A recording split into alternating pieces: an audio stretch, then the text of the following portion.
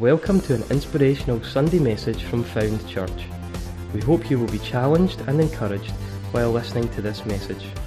For more information, or if you'd like to contact us, please visit our church website, foundchurch.co.uk, or you can also find us on Facebook, Twitter and Instagram. We continue in our series, In the Upper Room with Jesus. And the title of my message today is simply this: Failure does not define me. Failure does not define me. Failure. Such a horrible word, isn't it? Such a horrible word. And I don't know anyone who enjoys failure in any sense of that word. Yet each and every single one of us has failed at times. Times in the past, and we'll fail again in the future. And maybe there are people here this morning in this room or watching online who are in the midst of experiencing what you believe some type of failure in your life right now. Failures are common to all people, and yet failure is experienced in a variety of different ways. It all depends on the individual.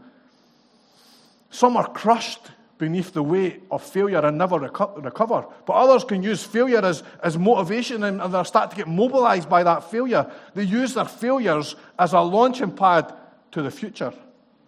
And I read a great article on Forbes magazine website about failures, and the title of the magazine was Rock Bottom: How Great Leaders Triumph Over Failure.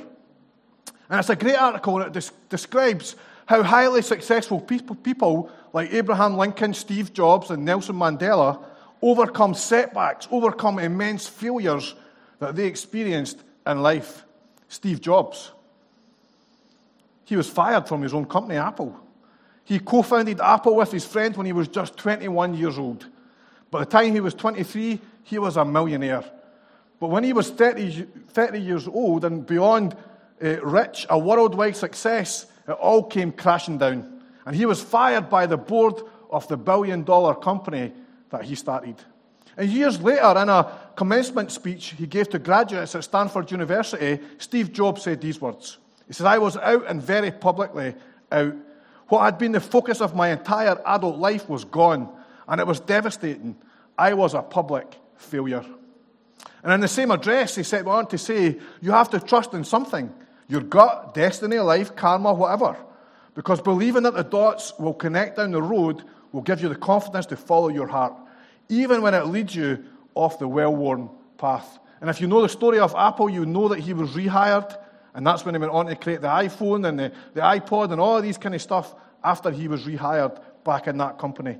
Then we think about Nelson Mandela, and he spent 27 years in prison before he became the first person to be elected president by a fully democratic election in South Africa. For 27 years, Nelson Mandela kept a slip of paper in his pocket that had the words from a poem called Invictus by William Ernest Henley inscribed on the paper. And the last lines of the poem read, "I am the master of my fate. I am the captain of my soul." And Abraham Lincoln, well, he failed in business. He had a nervous breakdown, and he was defeated in 8 elections before being elected as the 16th president of America. Let me tell you, there are many ways to deal with failure. Some people are just plain tough. They're fighters. They have this never say die attitude, who view failure as just simply another challenge to overcome. But others draw their inspiration to press on, maybe through meaningful lines in a poem or an inner belief in themselves or the encouragement of others. But for every story of the resurrection of a Nelson Mandela from a prison cell to the pinnacle of power, there are countless stories for whom poetry and prose could never ever lift them out of the pit of failure. And for those who have chosen to follow Jesus, to trust Jesus through the deep, dark valleys of failure, there's another source of strength and redemption that I want to talk about this morning. And I want to use Simon Peter as our case study today. And in our scripture, which is found in John 13, verses 36 through to 38, it revolves all around Jesus' discussion with Peter. So let's have a read there at John 13, 36 to 38. Simon Peter asked him, Lord, where are you going? Jesus replied, where I am going, you cannot follow me now, but you will follow later. Peter asked, Lord, why can't I follow you now? I will lay down my life for you. Then Jesus answered, will you really lay down your life for me? Very truly I tell you, before the rooster crows, you will disown me 3 times. Amen. Some encouraging words for Jesus there, eh? Before the rooster crows, you will disown me 3 times. See, Jesus has been trying to prepare his disciples for the time that he will leave them. But Peter's mind has been preoccupied with other matters. He didn't want Jesus to leave. He wouldn't stand for it. He would do everything in his power to make sure that Jesus remained with him. And when Jesus told Peter that he couldn't follow him now, but that he would follow him later, Peter said, Lord, why can't I follow you now? I will lay down my life for you. Those are bold words that Peter speaks there. Bold words. I will lay down my life for you. Peter was willing to die for Jesus. And Peter's boldness is well documented. It's been preserved in the annals of history. I will die for you, Jesus. Yet if you read the other Gospels, you'll quickly learn that Peter wasn't the only one who spoke with such boldness. Let me show you just what I'm talking about. In Matthew 26, 31 through to 35, we read there, then Jesus told them, this very night you will all fall away on account of me, for it is written, I will strike the shepherd, and the sheep of the flock will be scattered. But after I have risen, I will go ahead of you into Galilee. And Peter replied, even if all fall away on account of you, I never will. Truly I tell you, Jesus answered, this very night before the rooster crows, you will disown me 3 times. But Peter declared, even if I have to die with you, I will never disown you. And then the next sentence, which is not in the story we read in John, it says, and all the other disciples said the same. All the other disciples said the same. Where did that come from? We've always known about Peter. He's well documented for denying Jesus 3 times. But what did you know about the rest of the disciples? They were declaring their allegiance with the exact same boldness as Peter was. And this isn't an isolated observation. We read the same story in Mark 14, 27 to 31. You will all fall away, Jesus told them, for it is written, I will strike the shepherd, and the shepherd will be scattered. But after I have risen, I will go ahead of you into Galilee. Peter declared, even if all fall away, I will not. Truly I tell you, Jesus answered, today, yes, tonight, before the rooster crows twice, you yourself will disown me 3 times. But Peter insisted emphatically, even if I have to die with you, I will never disown you. And all the others said the same. All of these guys were speaking with the same conviction, the same boldness. And why wouldn't they? They loved Jesus. He was their life. And they thought of him leaving them, of him dying, as something they would do absolutely anything to try and prevent. Yeah, it was Peter who denied Jesus. All of us remember that it was Peter who denied Jesus. Peter's denial that he never ever knew Jesus is recorded in all 4 Gospels. We see it in Matthew 26, verses 69 to 75. In Mark 14, 66 to 72. Luke 22, 54 through to 62. John 18, 15 through to 27. But let's have a little look at Matthew's account of that incident. So Matthew 26, verses 69 through to 75. Now Peter was sitting out in the courtyard, and a servant girl came to him. You were also with Jesus of Galilee, she said. But he denied it before them all. I don't know what you're talking about, he said.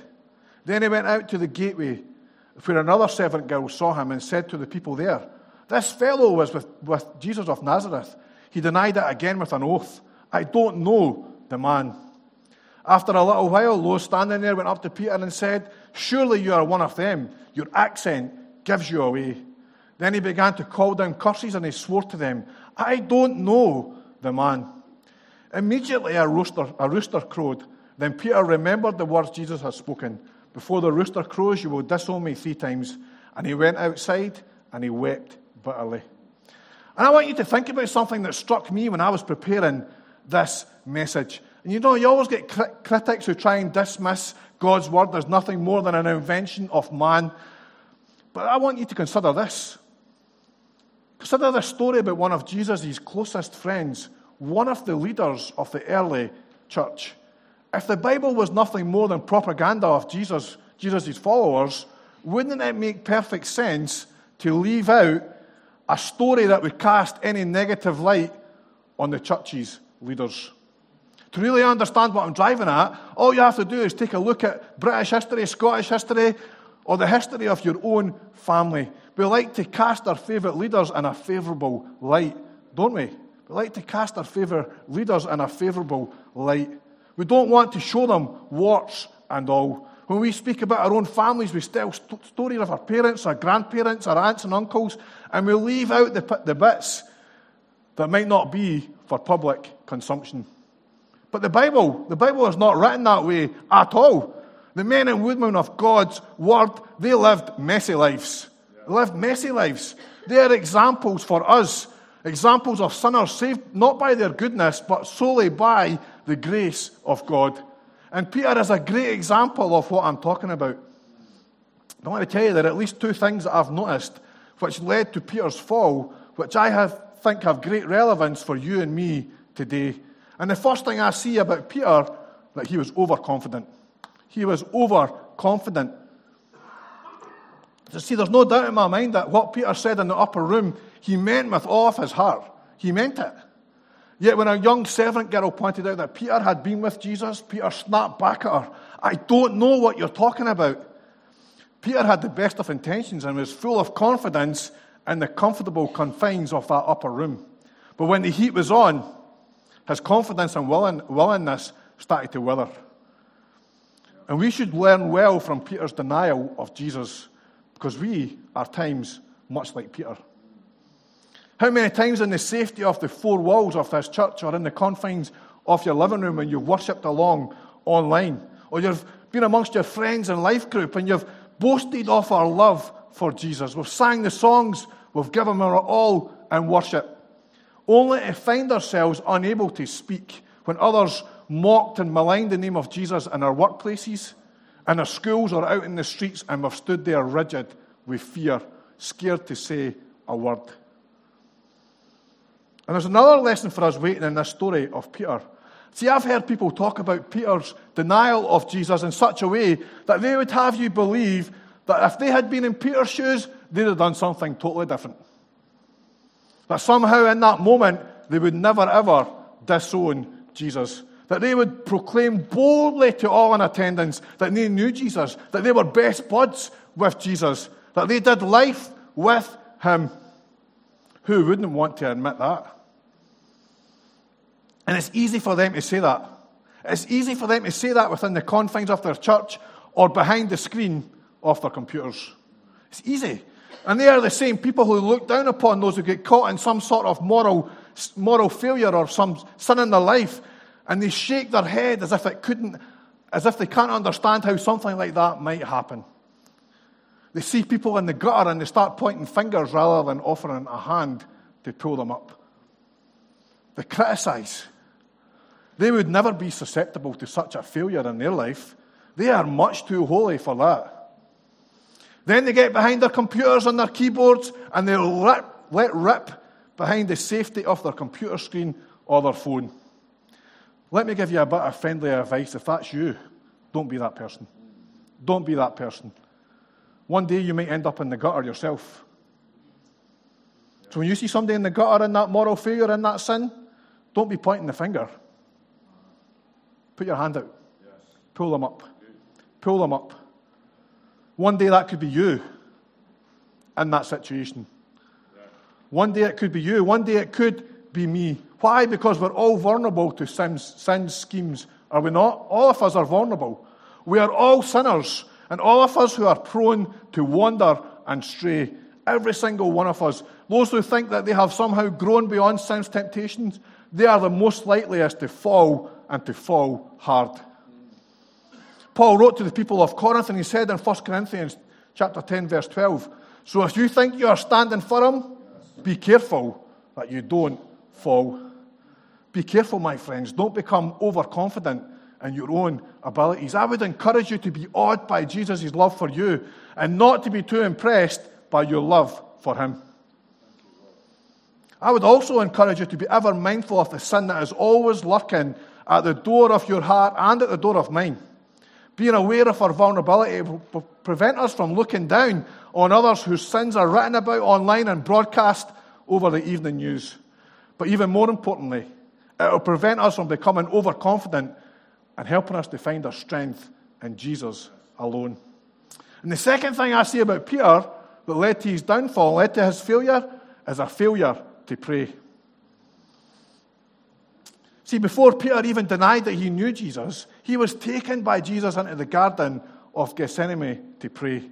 And Jesus left some of the disciples in one place, and he went off one place, and he took Peter, James, and John with him further into the garden. And then Jesus told them to keep watch with him, and then Jesus went a little further, and he fell to the ground, and he was praying. And at some point, Jesus got back up and went back to check on Peter, James, and John. And what were they doing? They were giving it big Zeds. They were sound asleep. So let's have a look and see what happened. Mark 14 at verse 37, we pick up the story. Then he returned to his disciples and found them sleeping. Simon, he said to Peter, are you asleep? Couldn't you keep watch for 1 hour? Watch and pray so that you will not fall into temptation. The spirit is willing, but the flesh is weak. Watch and pray so that you will not fall into temptation. The spirit is willing, but the body or the flesh is weak. Are they not the truest words that we've heard all week? How often do we have the best of intentions and we lack the follow-through? It's what Jesus said before this sentence, so that's so vitally important for you and me. And Jesus said, watch and pray so that you do not fall into temptation. We have to watch, we have to keep our eyes open, we have to be aware of what's going on around us and within us. Along with watching, though, we must pray. We need to seek God's sovereign hand to strengthen us, to alert us, and to preserve us from the many temptations that seek to overtake us on a daily basis. Peter slept, and then Peter slipped. Peter slept, and then Peter slipped. You and I need to watch and pray so that we don't fall into temptation. And I find it really interesting that Jesus prayed for Peter when Peter wouldn't take time to pray for himself. And you might be wondering what I'm talking about when I say that. So let me just show you. In Luke's account of Jesus' conversation with Peter, he tells us in Luke 22, verses 31 through to 34, it says, Simon, Simon, Satan has asked to sift all of you as wheat. But I have prayed for you, Simon, that your faith may not fail. And when you have turned your back, strengthen your brothers. But he replied, Lord, I am ready to go with you to prison and to death. Jesus answered, I tell you, Peter, before the rooster crows today, you will deny me 3 times that you know me. And there's several sermons you could preach out of those 3 verses. But I want to focus in on Jesus' prayer for Peter. Jesus told Peter, Satan has asked to sift you as wheat. And then Jesus told Peter that he had prayed for him that his faith might not fail. See, Jesus knew all about Peter's trial before Peter ever thought of denying Jesus. And some would then question Jesus' statement that he had prayed and that Peter's faith may not fail and say that that was a failed prayer on behalf of Jesus. But let me tell you, I would disagree with that analysis. Peter denied Jesus. He failed the test. Absolutely. But Peter would not be defined by that failure. Now, before we start to think that Peter was somehow the ultimate comeback kid, that he somehow pulled himself up by the bootstraps and regrouped, I want to assure you that he did none of those things. Peter wept like a baby when he realized what he had done. Peter wouldn't be defined by his failure, by his denial of Jesus. Why? Because Jesus reached out to him and Jesus restored him.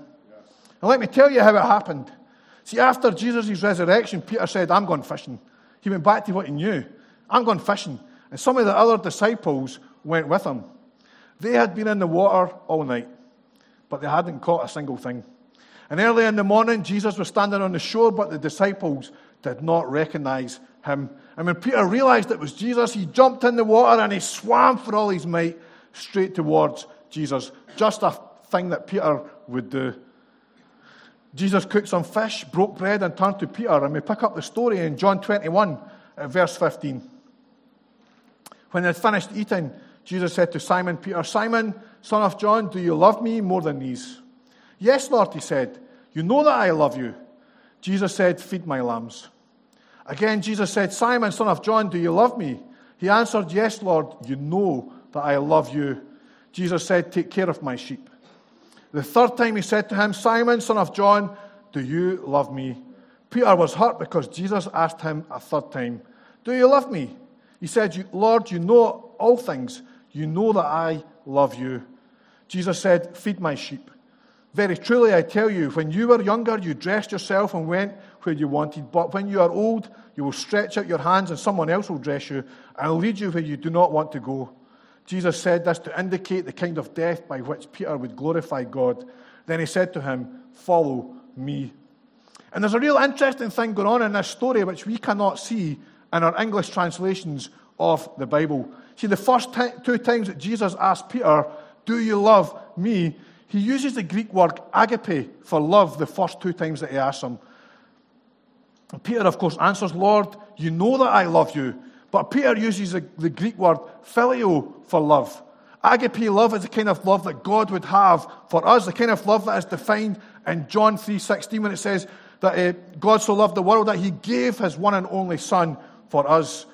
But Peter uses the Greek word for love that describes the kind of love that we would have for our friends. For example, Philadelphia had been known as the city of brotherly love. However, the last time that Jesus asked Peter, do you love me? Jesus used Peter's word, phileo, and it totally crushed Peter. And there's different ideas about why Peter was crushed in that moment, but I believe that Peter was crushed because he honestly couldn't say that he loved Jesus with the highest form of love. Jesus then told Peter what would take place in the future. Peter had said that he was willing to die for Jesus back in that upper room, and his opportunity would come one day. Church tradition tells us that Peter was crucified under Emperor Nero's persecution in 64 AD. And church tradition also says that Peter was allowed to be crucified upside down because he didn't feel that he was worthy enough to be crucified in the same manner as Jesus. But before he would die, though, God would use Peter in incredible ways. He was the main speaker at the birth of the church at Pentecost when 3,000 people got saved. He was the leader of the early church.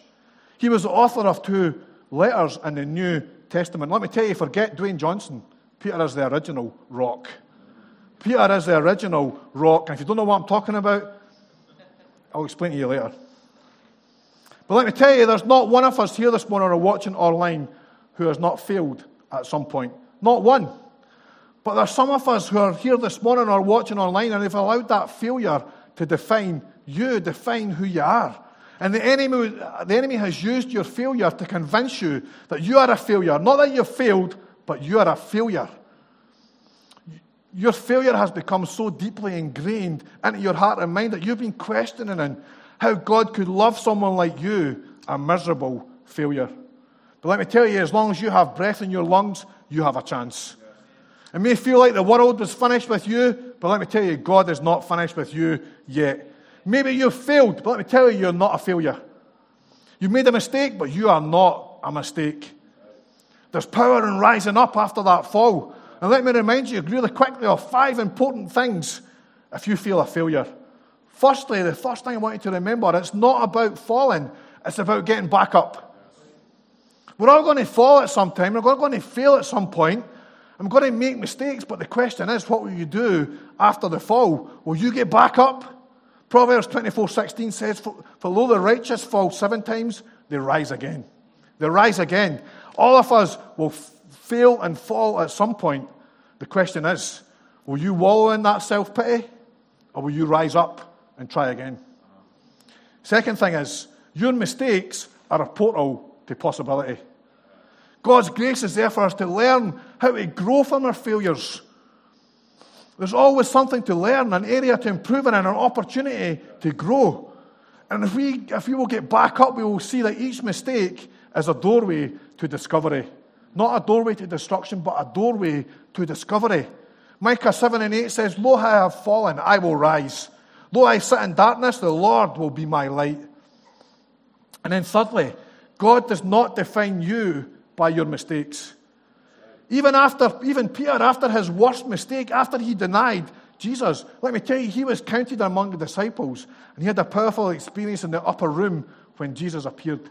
He was even called by name after Jesus' resurrection. It's so subtle. In Mark 16, verse 7, it says, speaking to the woman at the empty tomb, the angel said, but go, tell his disciples and Peter. Peter is mentioned. Only Peter. Tell his disciples and Peter.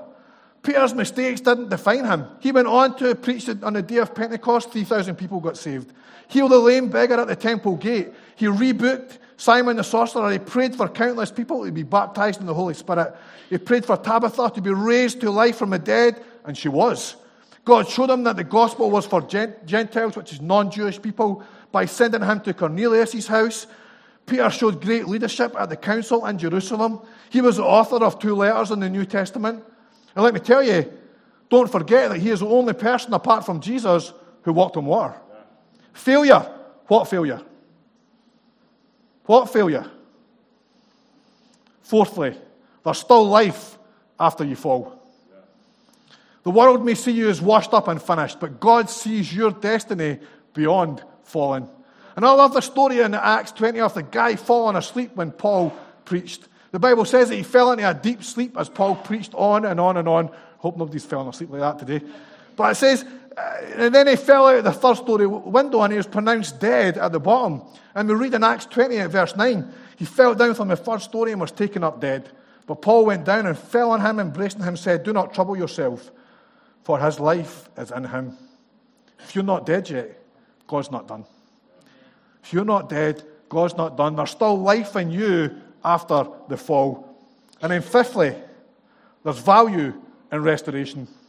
Your life is a masterpiece, and your failures don't have to be final. If you will allow God to restore you, his grace and mercy will make your future priceless. Isaiah 61:3 says, to give unto them beauty for ashes, the oil of joy for mourning, the garment of praise for a spirit of heaviness. Now I read that and I think, come on. That gets me excited in the mornings, to give unto them beauty for ashes, the oil for joy, for mourning, the garment of praise for the spirit of heaviness. Come on. And the band comes, and we wrap this up. See, it's not in God's plan for you to give up after you've made a mistake. Our value in Jesus isn't diminished in some way by our flaws. Our righteousness is not determined by how many times we fall, rather by the number of times that we get back up. You may have made bad choices.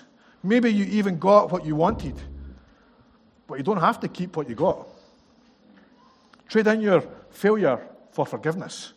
Pick yourself up and press forward into your destiny. I don't know your story, but I know his. The greatest gift that's ever been given in the history of the world was given because of our failure. Our sin separated us from God, but God sent his Son to redeem you, to restore you back to himself, and then claim you as his very own. Let me tell you, God loves failures. He loves them enough that he sent Jesus to come and die for them. The world might tell you you're a failure, but you're not defined by that mistake. He loves to lift us out of that pit of failure and set us on a path of life and purpose, all for his glory. And the question is today, won't you invite him in? Won't you invite him in? And in these moments, I would love just to pray for every single person here. Firstly, I love to pray if you've never ever met Jesus, if you somehow felt that your mistakes in life, that your past somehow excluded you from the love of Jesus. Let me tell you, that could not be any further from the truth. Despite our failures, despite our faults, God sent Jesus to die for us, to restore us back to him. And he would love to be restored back to you. And you don't have to do anything. You don't have to be a perfect person. You don't have to have it all together. You just have to simply admit, Jesus, I need you in my life. I'm sorry for the things that I've done. Won't you forgive me and help me become a new person today? The Bible tells us that we will become a new creation. We don't have to be defined by our failures. We can have life in all its abundance when we come to Jesus. So I'd love to pray for you if you've never ever met Jesus. The second thing I want us to do, we'd love to pray for you guys today. If you feel like you're a failure, you've messed up, somehow the world would reject you, if people only knew what you were really like, people wouldn't want anything to do with you. That's what you believe in your head. I want to pray for you today that you'll realize how much God loves you, that you're not defined by your mistakes and your failures. You're defined by who Jesus says you are. And he says that you're a wonderful creation, that you are God's masterpiece, and that you can rise up again after that fall. And so every single head bowed and every eye closed, let me pray. If you've never ever given your life to Jesus, I would love to pray for you today. Just simply pop your hand up and say, Stephen, pray for me. I would love to meet Jesus today. I'll see that. I'll pray for you. I'm not going to embarrass you. Or maybe you're here today and you feel like you've failed in some way. You feel like, oh man, if only he knew what I've done. If only he knew the things I've done wrong in my life. Let me tell you, God knows already. He still loves you. And I'd love to pray for you. And I want to encourage you, if you could be bold enough to stand up today and say, Stephen, I've made mistakes. I've done things wrong, but I want to walk in that. That failure is not going to define me. And if that's you, can I just encourage you as the band plays? I want to pray over you today. Nobody's watching.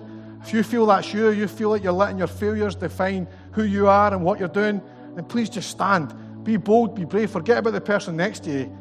This is between you and Jesus. Thank you. Thank you. Father, I pray for those people who are standing today. Father, I pray for those of us who know we should be standing and we chose not to. Father, I just pray that you'll come into those people's lives. You'll show them that they are indeed not a failure. Father, their failures do not define who they are. You and you alone define who they are as people. As the Holy Spirit, I pray today that you'll come and you'll minister to those people standing, minister to those who are sitting today. Father, help them to realize how much you love them, how much you want to journey with them. Help them to become the people that you created them to be. And so, Father, I just pray that from this moment forward, they will not be defined by their failures and the things that have been wrong in the past, but they'll step into a new future with you, walking as you intended them to walk. And so, Jesus, I thank you and praise you that you have great plans and purposes for every single one of us, that our failures do not define us, that you want us to go on and be your people and do incredible things. And so, Father, I thank you today for that. I thank you for the great example of Peter. Father, I just thank you. Also, your word just show us people who messed up, but that didn't define who they are, and you still used them mightily. And I pray you'll use all of us mightily today for your glory, for your honor, and your praise. And I thank you and praise you for this. In Jesus' name, you can be seated now. Thank you. Thank you for listening. We hope you've been challenged and inspired. Please feel free to contact us through our website, foundchurch.co.uk, or you can also find us on Facebook, Twitter and Instagram.